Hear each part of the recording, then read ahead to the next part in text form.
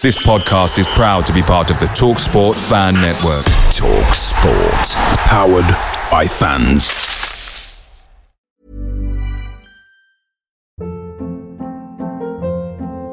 Hold up. What was that? Boring. No flavor. That was as bad as those leftovers you ate all week. Keke Palmer here. And it's time to say hello to something fresh and guilt-free. Hello Fresh. Jazz up dinner with pecan-crusted chicken or garlic butter shrimp scampi. Now that's music to my mouth. Hello Fresh. Let's get this dinner party started. Discover all the delicious possibilities at hellofresh.com. The TalkSport Fan Network is proudly sponsored by McDelivery, bringing you the food you love. As a City supporter, we know you value delivery, and McDelivery is up there with the very best. You'll always be winning with McDelivery because just like Kevin De Bruyne, McDelivery puts your order right on a plate. So the only thing left to say is, are you in? Order now on the McDonald's app, and you can also get rewards points delivered as well. So that ordering today means some tasty rewards for you tomorrow. Only via the app at participating restaurants. 18 plus. Rewards registration required. Points only on menu items. Delivery fee and terms apply. See mcdonalds.com. I've got pre-match nerves. I feel like I need to do a stretch. I have nothing to add in this pre-recorded banter section.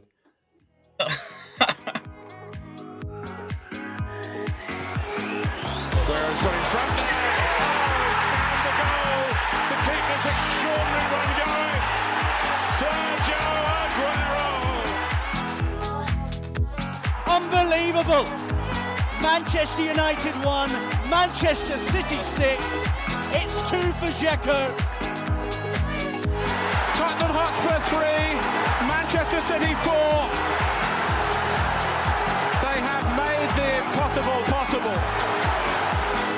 Hello and welcome to episode 1 of the City Report. I am Amos Murphy. I'm Adam Booker. Are you good, Adam? How are you? I'm good. Yeah, I'm not as good as Josh Carvalho was when he was shushing the family stand in the 4th minute of a game he lost 4-1, but I'm still feeling pretty good. Those happy clappers, though. Those superb happy clappers. Yeah, I heard some murmurs that there was plastic clappers going around the Etihad, and I'm not sure how I feel. I'm not sure how I feel about it. I had to message somebody inside the stadium and say, please tell me there's no plastic clappers sitting on the seats. But I guess if it's for the kids in the family stand, I can look past it for now, as long as they don't make their way over to the south stand. I've never seen so much distraught in a message at about 2:30 than Adam sending a text saying, I hear there's happy clappers in the family stand. Can somebody confirm if this is true? A man who just did not want to see plastic clappers at his football club, which is something we can get behind. It's something I'm here to support as well. But of course, that was the return of football. I'm not sure about you, Adam, but January international breaks didn't do it for me. I suppose you're a little bit different. You had some skin in the fight with the US men's national team in qualifications. But for me, the games are just a little bit past my bedtime. Yeah, I mean, even like a 9 o'clock kickoff over here for me is past my bedtime, which we get some of those going down into Central America and stuff. But yeah, I've got some skin in the game, and having not made the last World Cup, it makes this qualifying cycle a bit more exciting. Even if the games are being played at Arctic temperatures. Just absolutely ridiculous stuff. I mean, we got goalkeepers coming off at halftime for hypothermic symptoms and stuff. What's the point? At what point does a home field advantage just become stupid? Yeah, he needs one of those sort of like he's a doubt for the next game, and in brackets hypothermia. But yeah, football did return on Saturday, of course. City progressing to the 5th round of the FA Cup for the 7th consecutive season, which is a crazy stat when you consider just how sort of difficult the competition is to win. A 4-1 victory over Championship side Fulham, as you reference, before going behind that Carvalho goal early on, cancelled out with Gundogan's leveller, with goals coming from John Stones and Mahrez. It was fantastic to see Mahrez back in the team, right? He's such an important asset, and he's such a goal threat. He is, and I think, for a team with such attacking quality that seems to get so much criticism for not being able to put the ball in the back of the net. I don't know why this is why that narrative exists in the first place when we're serial top scorers in the league. But I think you'd have to say that Mahrez is probably the most lethal in front of goal out of all the wingers we have. I mean, maybe Raheem Sterling was in a two and a half season span, but in recent seasons, if you have a chance falling to somebody in the box, I feel like you probably want it to be Riyad Mahrez. And as an added bonus, he can score from the penalty spot now, so that clears up another issue. Yeah, how strange a Manchester City player can score penalties. I never thought I'd see that day at all. But it's a bit strange with Mahrez. He obviously came in from Leicester and took him a while, let's put it that way. It did take him a while to find his feet, which is expected. It's the same conversation we're having with Jack Grealish now. He's arrived from Aston Villa. He was the sort of the main attacking threat. I know Mahrez had Vardy beside him to score goals as well, but in terms of creativity, there was sort of few more important to Leicester City than Mahrez. And he's quietly just evolved into City's most important player. He's obviously had that time out at AFCON, but when you look at the list of goal and assist contributions this season, he's got 21. Now, the second closest on that list is Gabriel Jesus with 14. Yeah, I think you can look back at his first season and say it took him a while to kind of get to the form that we've seen lately. And I know there's been a lot of comparisons with him and Jack Grealish in that sense, that people are kind of giving Jack the season off in a way because this is normal for attacking players at City under Pep Guardiola. It takes some time to bed into the system, and a lot of these guys are flair players, creative players, and they do sometimes have to become another cog in a machine, not in a way that kills their creativity, but just because Guardiola plays such a specific style. I think the only real difference is that, I don't know if you remember Mahrez's first season, him and De Bruyne seemed to hate each other for basically the entirety of the season. And every single time Mahrez wouldn't make the correct run or misplace a pass, and De Bruyne's face would just be bright red and just like screaming down that right wing at him. But yeah, I mean, you'd have to say he's turned into the most lethal winger on the team, and almost an irreplaceable player in that front three right now. I could see De Bruyne being like the captain of the school team when you go in and you have to really earn his respects. The standards he's set over the last few years in the City squad is just phenomenal. So I can see why he possibly looked at Mahrez and thought, you could maybe be doing a little bit more. But it is crazy to think how sort of under the radar he's just transformed into such a crucial player. And I would hate to have had to come in from a club with a big price tag on my head and then being forced to do Pep Guardiola's attacking drills on the training ground. I can only imagine like Morse code being easier to solve than some of those drills. So it's fantastic to see him flourishing. I can only hope the same happens with Grealish as well, because imagine we had one Riyad Mahrez on one side and then Jack Grealish on the opposite flank, just tormenting defenders, and who knows, maybe even a Norwegian striker up front to finish those chances. For the Fulham game, then it was a pretty comprehensive victory in the end, bar that opening sort of 15-20 minutes or so. Was there anyone else who stood out for you? I was quite impressed with De Bruyne. I think he personally had to sort of improve his game over the last couple of weeks, but he seemed to have fun in that midfield, didn't he?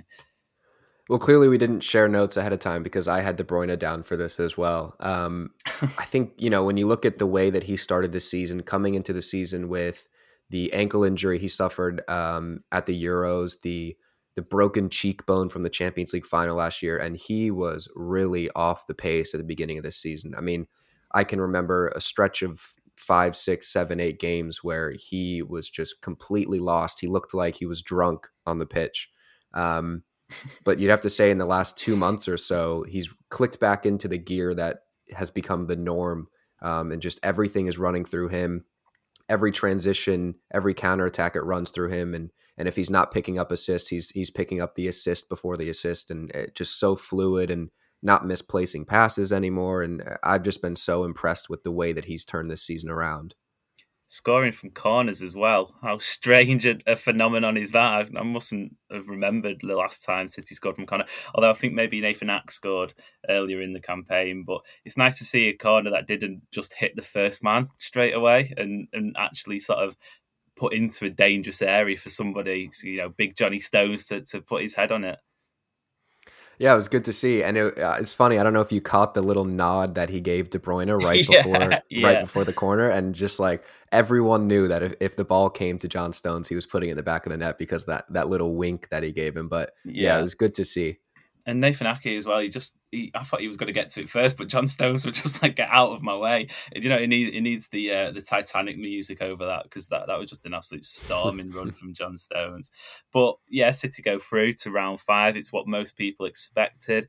Although when you look at the FA Cup weekend that we've just had, the neighbours not sort of getting their progression through on Friday evening, obviously on penalties, and it's nice just to get through without much sort of controversy or much malice or much complaints in the way of injuries or anything like that. A really standard victory in the end, and Peterborough await City in round 5, which has angered a few people on Twitter, hasn't it?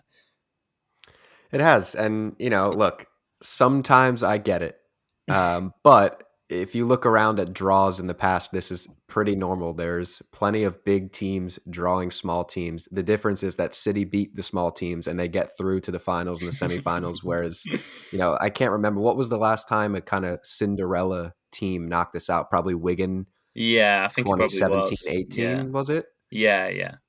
In that, when City were destined to do the quadruple, and they rock up at the DW Stadium and just went to pieces, really, didn't it? It was terrible that night. But yeah, I think that was the final Fabian Delph game in a City shirt.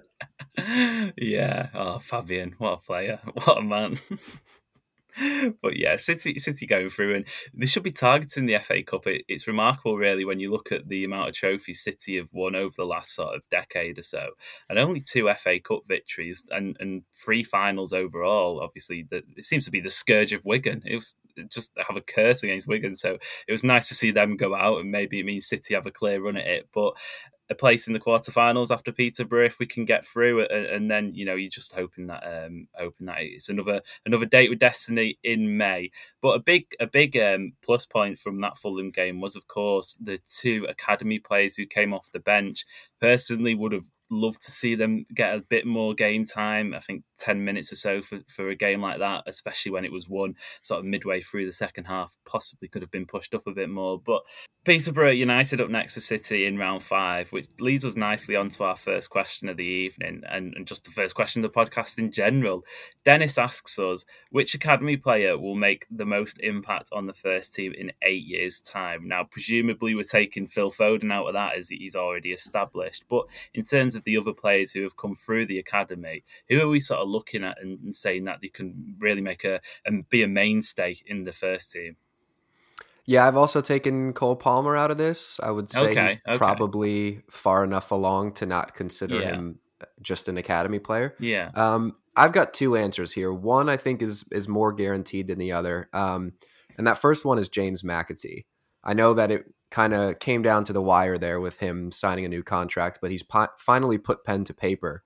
And, the small doses that we've gotten of him, I think, have been so impressive. He just seems to be a modern City player through and through. He's so technically sound. His composure on the ball, his movement off of the ball, even in just that 10-minute cameo that we saw against Fulham, he doesn't make any mistakes on the ball. And I remember a time where there was a City player kind of surrounded by 2 or 3 Fulham players, and they kind of spun out of it and just pinged a pass out to the right wing. And I thought, oh, that was sick, Bernardo. And it was James McAtee. Yeah. Well, he's got the nickname the Salford Silva for a reason, hasn't he? And potentially that could even mean Bernardo Silva. But he's a joy to watch. He's absolutely loaded with technical ability, which isn't a surprise when you're coming into Manchester City's midfield. And, it's something you have to have these are professional footballers. But when you look at the sort of the age he is, and he plays way beyond that. He's such a mature player for still being a teenager, and it's a really big statement of intent, I think, with the contract extension, because there were big names after him. Let's make no mistakes, it wasn't like it was a League One club or a mid-table Championship club trying to pry him away. These were top Premier League clubs looking to get him on a sort of pre-contract agreement when it was going to end, and clubs abroad. We've seen it with Jadon Sancho, the sort of impact moving abroad could have, and you must have been swayed by it in some sense. So to get him tied down until I think it's 2027 or maybe 2026 is a real coup for City and a really big statement of intent. So I think he's probably the most likely to go through. For me, I'm looking at Liam Delap as a potential man who can break through. And I don't know if this was the other guy you had down, but I think it's probably a bit 50-50 at this stage, if not 60-40 in favour of no, due to the recruitment sort of policy City have.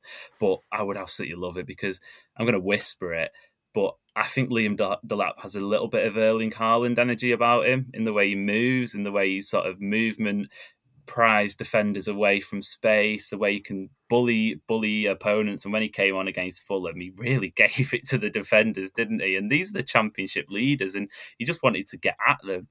Yeah, and I think he looks a lot bigger. I mean, the last time we saw him, I think, was that Bournemouth game where he came on and scored in the League Cup in an empty stadium. But he does seem to look a lot bigger and filling out a bit more. And I totally get the Haaland comparison, because he's a bit of a bully out there, and he runs so hard with the ball at his feet that it just kind of seems like it doesn't matter who's going to get in his way. He's just going to run through you. But Delap actually was the other player that I had down. The only reason I kind of was hesitant to put him down is I think when you look at McAtee and you look at the position that he's going to come through in, probably one of those eights in midfield, and you look at who's ahead of him, you've got Gundogan, who obviously has extended his contract, but he's, on the other side of 30. You've got Kevin De Bruyne, who's 33. I think there's probably more room for him to move into a starting role in the 8-year term, I think it was, that Dennis gave us. Whereas Delap, we've got Alvarez coming in, and the reports that we're still going to go after a big striker, probably Haaland this summer. And, if you end up at third on the depth chart at striker and Pep's City team, you're probably not seeing the pitch much. But I think as far as who has the talent to do it, Delap certainly does. 100%. You look at his last couple of years, and only last season, he broke the record for most goals in the Premier League too, which is obviously the Premier under-23 competition, and he got 24 goals in 20 games that year, it just took me back when reading it then. It's an astonishing record, and it's difficult to say that he will get a go at the first team, let alone break into it, because like you say there, the way City operate and the onus is on the midfield, and you sort of are at an advantage as a midfielder coming through at City. But there's more to his game than just goals, which is something I think could potentially help Liam Delap as he goes forward. He's almost got that sort of another striker comparison, which won't do him any favours at all. But the way he dropped deep against Fulham, and he has done this before, it's almost a bit like Harry Kane-esque last season, where he can create as well. And I think that will be something that aids him if he is to break into the first team. And he can maybe add a few assists to his game, and you can look at that as a potential. He isn't just that sort of out-and-out number 9, which at times City need. Let's not sort of shy away from the fact there are games where there's just balls going across the box and it doesn't seem to be anybody there. But at the same time, City have built an incredible system. Guardiola's built an incredible system that isn't reliant on a striker. So it's a difficult one to say, isn't it? Because reports suggest City want a striker. Is it going to be Haaland or bust, though? We saw with the Kane in the summer saga, it was either Harry Kane or nothing. And it seems like we're gearing up yet again to either Erling Haaland or nothing.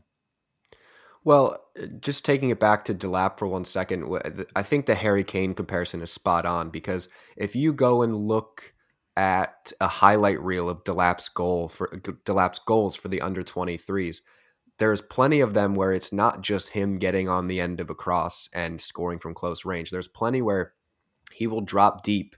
He'll pick up the ball and he will create the goal scoring chance himself and score, almost in a Sergio Aguero type way. How often did we see Aguero drop deep, pick up a ball from David Silva, turn, take a couple of steps, cut in on his right, cut in on his left, whatever it may be to carve out that little space, and then he can put the ball wherever he wants it. And I think that's something we definitely see in Delap. I think this next couple of months is really crucial for Delap, because if he can sort of make a statement with a couple of first team games, being in the FA Cup is going to help that. Obviously, he's had a bit of an injury, so I was actually surprised to see him involved against Fulham.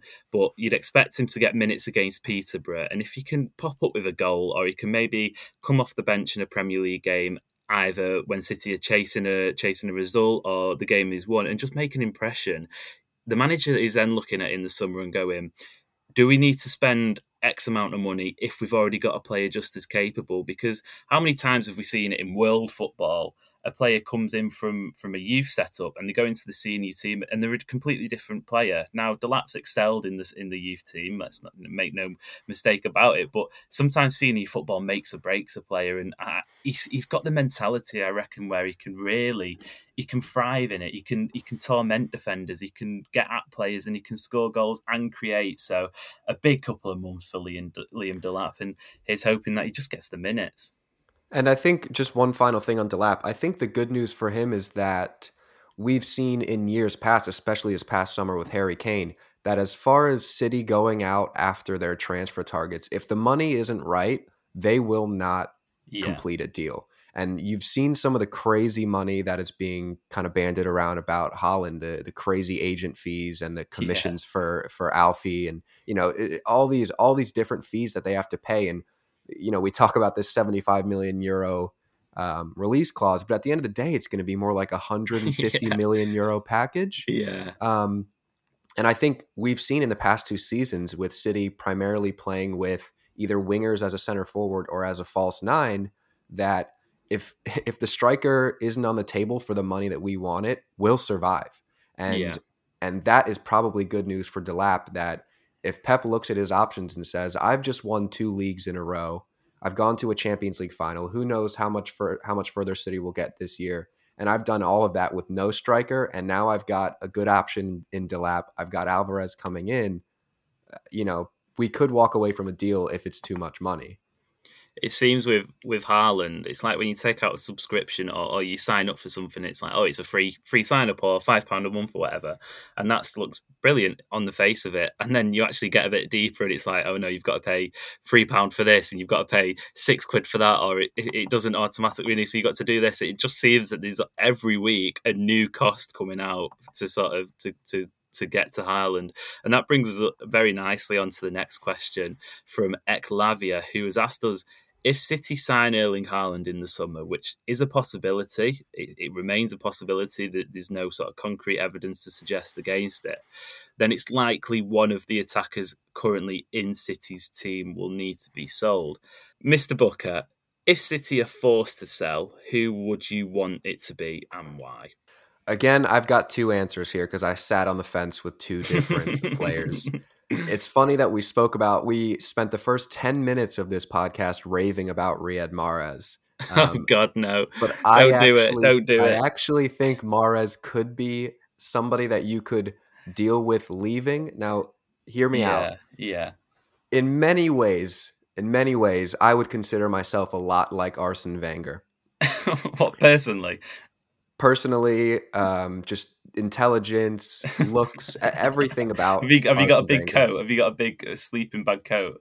I've got a big coat. I'm really skinny. I mean, I could just be Adam Wenger. But anyways, there we go.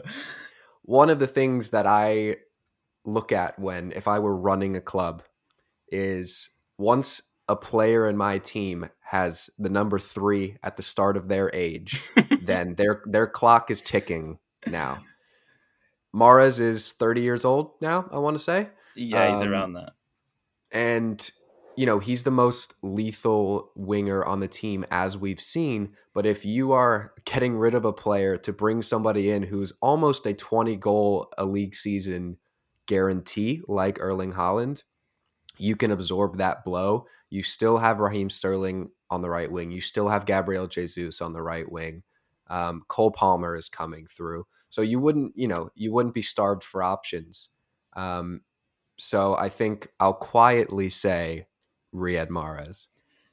I'm here to stick up for the Algerian prince himself. I think he's earned his stripes in a City shirt, and I would be disappointed if he was allowed to go, mainly because you're going to strengthen a rival team. He's not at that stage, at that age now, where he's going to drop down a sort of, if you have City in the elite bracket of teams in Europe, he's not going to drop down into, say, sort of like a Champions League group stage, or maybe a round of 16 Champions League group stage team, or a Europa League contender, for example. He's going to be going to another elite team. I think potentially somewhere down the line he has PSG all over him, just as a lifestyle sort of thing as well. He seems the sort of player who'd fit in really well there. Obviously, the pace of Ligue 1 isn't necessarily as frenetic as the Premier League, but I do think Riyad Mahrez has another year in him at least. The goal contributions we mentioned at the top, you take them out of City's team, and granted, you stick Haaland in there, you would hope, or you'd at least think they'd be matched. But there isn't a sort of guarantee of Haaland scoring, is there? We know what it's like for attackers coming into City's team, and who knows, maybe there's a reason Pep Guardiola doesn't pick a striker, because he sees it in training and goes, well, actually, it's not the sort of chances we create. I'd actually look more towards Gabriel Jesus as being the one who could be let go. I would be gutted to see him move on. I absolutely adore him. He's just the most professional of players that I've ever seen in a City shirt. A lost cause doesn't exist for Gabriel Jesus, and he can be such a crucial player in City's attack. But when you look at who else it would be, Sterling looks like he's about to get a new contract. It's not going to be Grealish. It's not going to be Cole Palmer. So it's sort of, by process of elimination, leaves Gabriel Jesus. And with Julian Alvarez coming in, they're probably the most similar players that City have at the moment compared to each other. So it's looking like maybe the big selling finger is being pointed at Jesus. Yeah, I think that's fair enough. And as far as Gabby Jesus goes, I mean, look, it's never really worked out for him through the middle the way that we expected or had hoped for when he came through.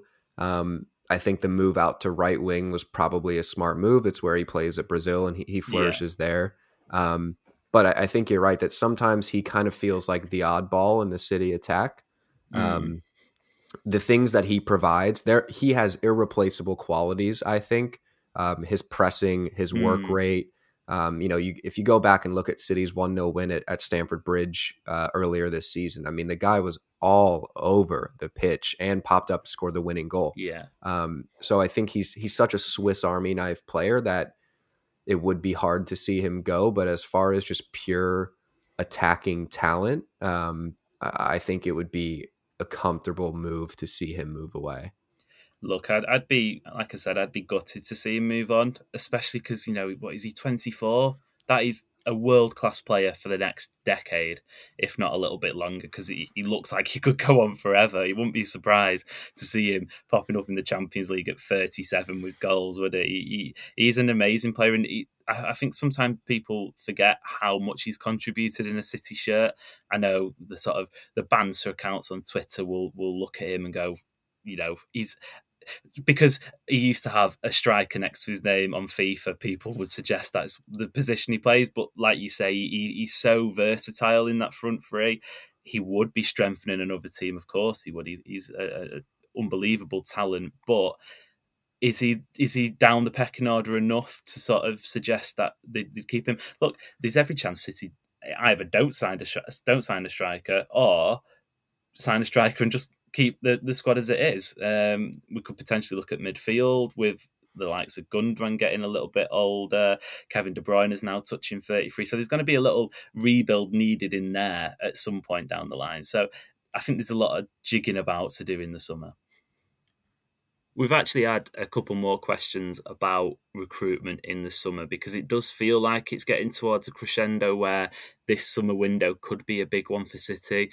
Unsurprisingly, City didn't do much in the January window. They never do. Alvarez sort of came out of nowhere in the end, didn't it? And these two questions sort of tie in with each other.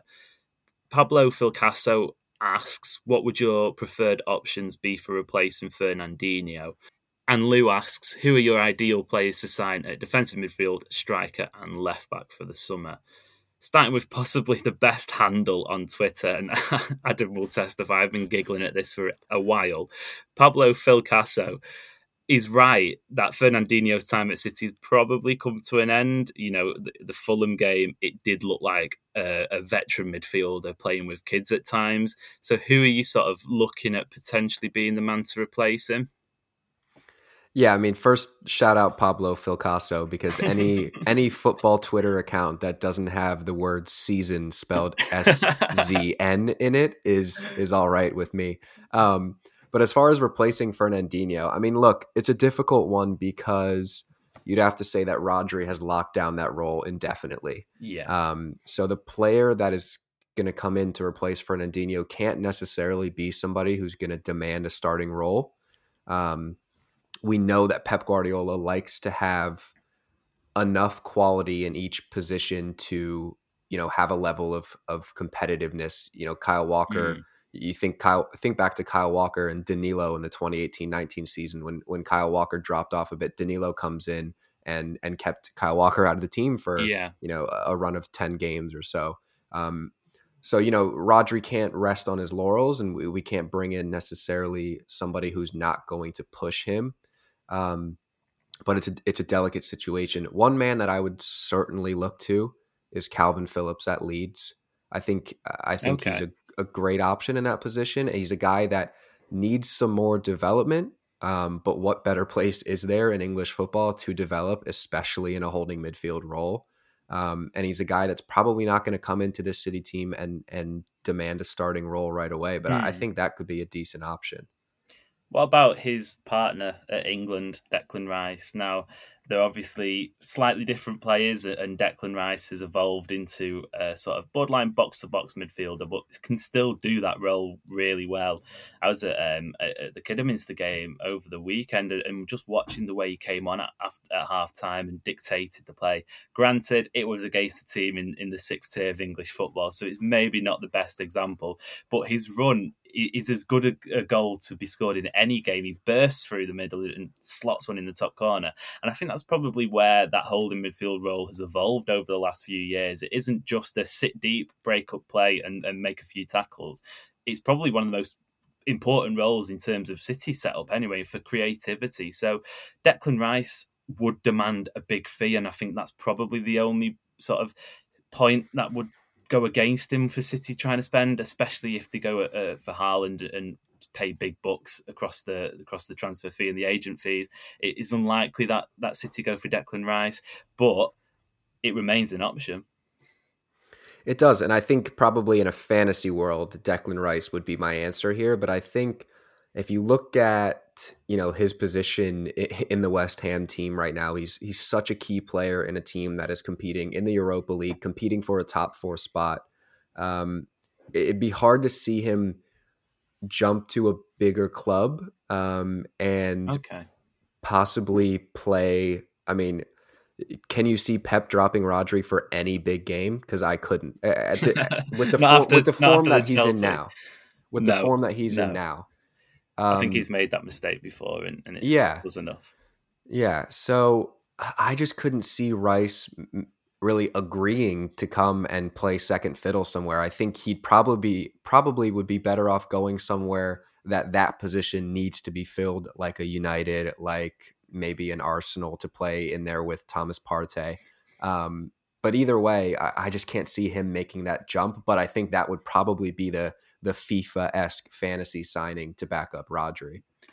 100%. But in terms of this position itself, I'd say the business City do in this area is worth watching, because it should offer a little bit of insight into the future of Guardiola, if it's not already sorted by then, in terms of his rumoured contract extension. This is his position, really, isn't it? This is Guardiola's position. So it's the most important part of the pitch for him, and you'd expect the club to be prioritising it. Granted, it may not be to come and replace Rodri, because he's, for my money, and I think for many other people's money, the best holding midfielder in the world right now. But if he was to extend his contract beyond 2024, he's no doubt going to want somebody who can at least compete, if not one day step into that role. Yeah, absolutely. And I think, just to throw another couple names out there, one guy that I definitely had keyed in on before he moved somewhere in January was Dennis Zakaria. Yeah. I thought he's another player like Phillips that on his day is absolutely incredible in that role and maybe needs a little bit more developing, just, polishing off the edges. Another guy in that position that I have been a huge fan of for so long now is Wilfred Ndidi at Leicester. I think as far as the Premier League goes, Wilfred Ndidi on his day is up there with your Rodris and your Contes. I mean, he's maybe a little bit of a level below, but on his day, I think he's superb. Is he not another one that would probably want to walk into a Champions League team, though? I suppose the argument was used against me, and it was definitely a valid one. But is Leicester seen the sort of club that are immediately below the likes of City, Chelsea, possibly even United, and of course Liverpool? So it's unlikely for my money, like you said, for Rice, for him want to sort of come in and maybe spend half a season on the bench. Who knows? But suppose there's a chance City don't even spend any money at all and just recruit from within, which is a trend we've seen the Blues sort of take over the last couple of years. Romeo Lavia is a name we've seen on the team sheet a few times this season. Does he have the potential to come through and make it as a senior player?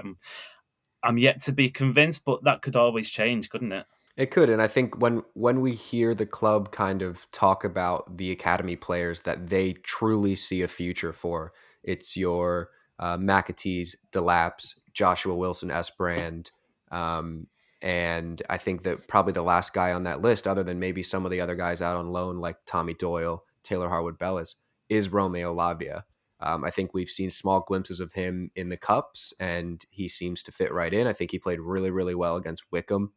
But that is a big risk, bringing a teenager in to back up Rodri and leave yourself kind of, at risk there if Rodri picks up an injury and you're throwing a 19, 20-year-old in to play arguably the most important role in the team.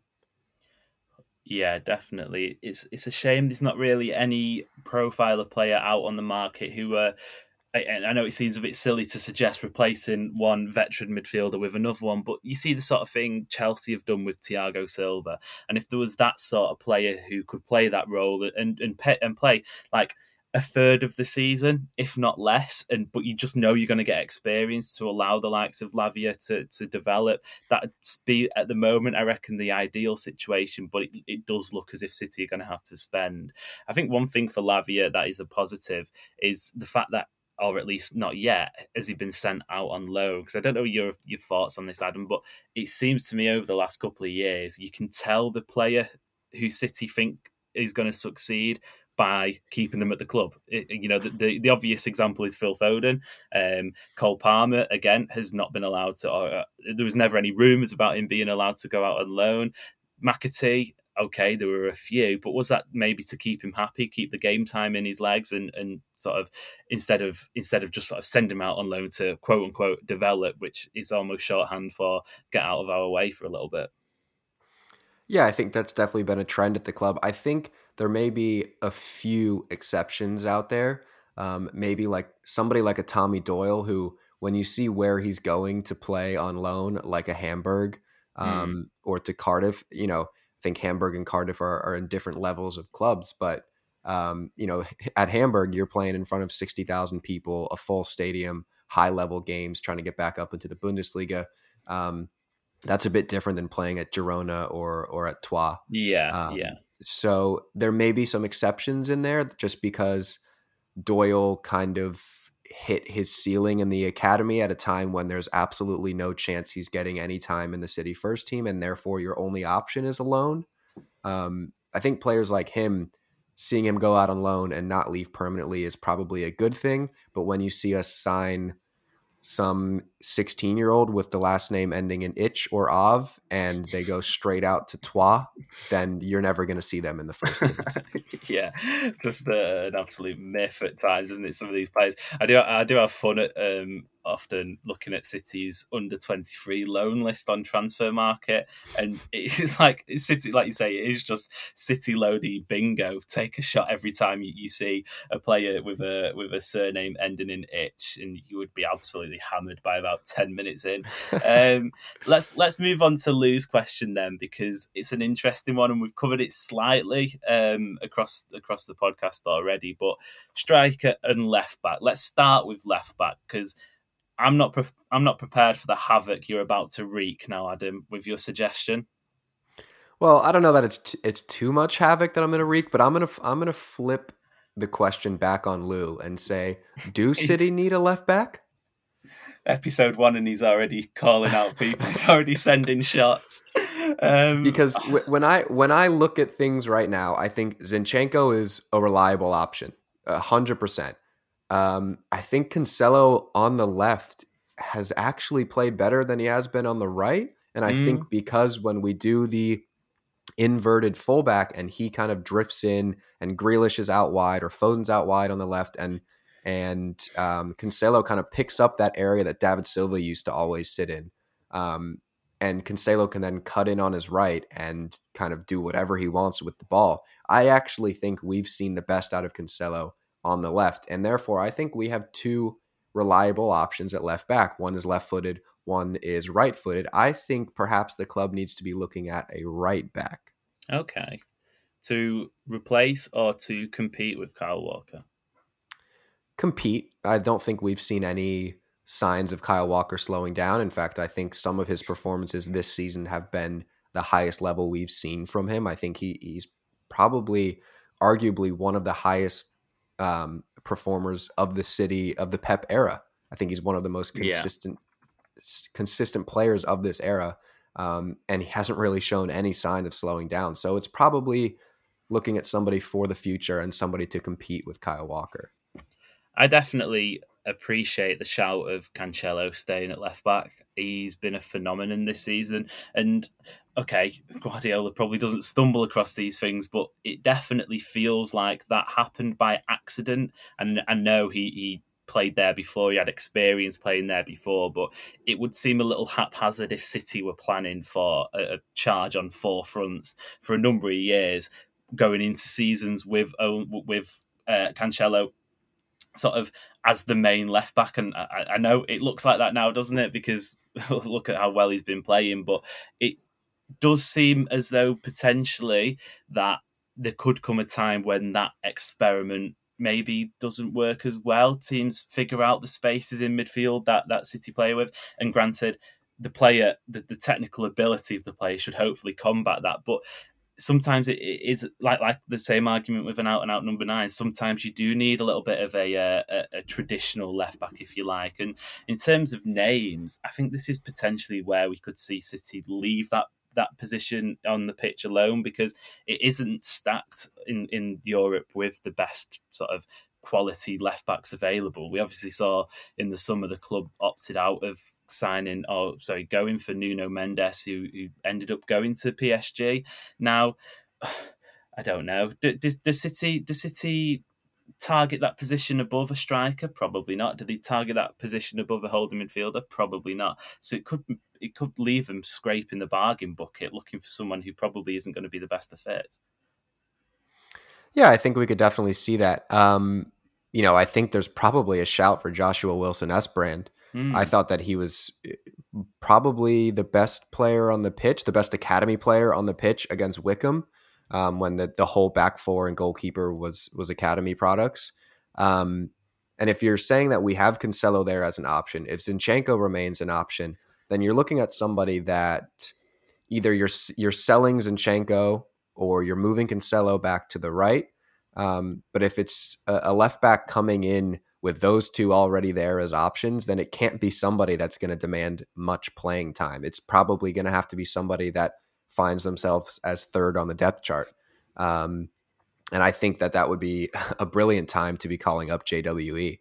Yeah, the big man JWE. I was quite surprised actually in the January window to see City leave Lucas Digne alone. I thought Villa having a free run at Lucas Digne was is it superb business if nobody competes? Well, they had to recruit them, didn't he? But it's like that saying, if a tree falls in the forest, did it really fall? But if Lucas Digne signs for Villa and nobody else was interested, did Lucas Digne really sign for Villa? I thought he probably could have fit City's profile. And what was the finances involved? I think it was only 20 million or so. I was surprised to see City not really go down that route. Yeah, I think he's a player that I've been calling for years now since we've needed a left back. I think he's brilliant on the ball. He's one of the best left backs in English football at just whipping balls right in onto the penalty spot. He's decent enough defending, and that's really all you need to do in City's back four because most of the defending is done higher up the pitch. But yeah, I think it definitely was a missed opportunity. Well, that's that for episode 1 of the City Report. Adam, it's been a pleasure. It's been good. It's been finally nice to get the legs going. Feel like we're making our debut in good style. Yeah, it was exciting. It was a lot of fun. I just want to give a quick shout out to everybody that sent us in questions on Twitter. We'll do that every week from here on out to get some suggestions on what you guys want to hear us talk about, or if you have any specific questions. So thank you for sending those in. If your question didn't get answered, it likely will on another episode, or you asked the same question as somebody else and it got answered on here anyways. Where can people find you, Adam? And I don't mean literally your address. Let's not give that away. But in terms of your online profile, where can people find you? You can find me at abooker17 on Twitter. That is ABOOKER 17. For all your best hot takes. Yes. You can find myself. I'm Amos Murphy _ on Twitter. We will be back again next week to review the Norwich game. City go away to Norwich after playing Brentford in midweek. And then we will be previewing the Champions League. Cue the music. It's back. Adam, it's back. Music that makes me upset, I'd have to say. I don't have good memories. PTSD. I don't think many City fans do. There was a reason they were booing the Champions League anthem before it was popular. Let's put it that way. But Sporting Club de Portugal, to give them their proper title, await City in the round of 16. Is it going to be the year? We wait to see. But until then, please subscribe or follow wherever you get your podcasts from. We'll be returning next week. Anything to add? Nope, that's it. Looking forward to speaking to you again next week. Make sure you're geared up for Man City's end-of-season run-in with McDelivery. Great food delivered right to your door. By using McDelivery, you won't miss a moment of City's crucial run-in, and just like Kevin De Bruyne, they deliver your order exactly where you want it. Order McDelivery now on the McDonald's app. Are you in?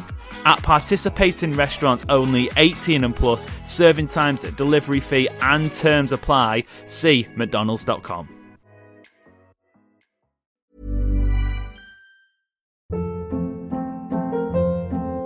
Hold up. What was that? Boring. No flavor. That was as bad as those leftovers you ate all week. Keke Palmer here. And it's time to say hello to something fresh and guilt-free. Hello Fresh. Jazz up dinner with pecan-crusted chicken or garlic butter shrimp scampi. Now that's music to my mouth. Hello Fresh. Let's get this dinner party started. Discover all the delicious possibilities at HelloFresh.com.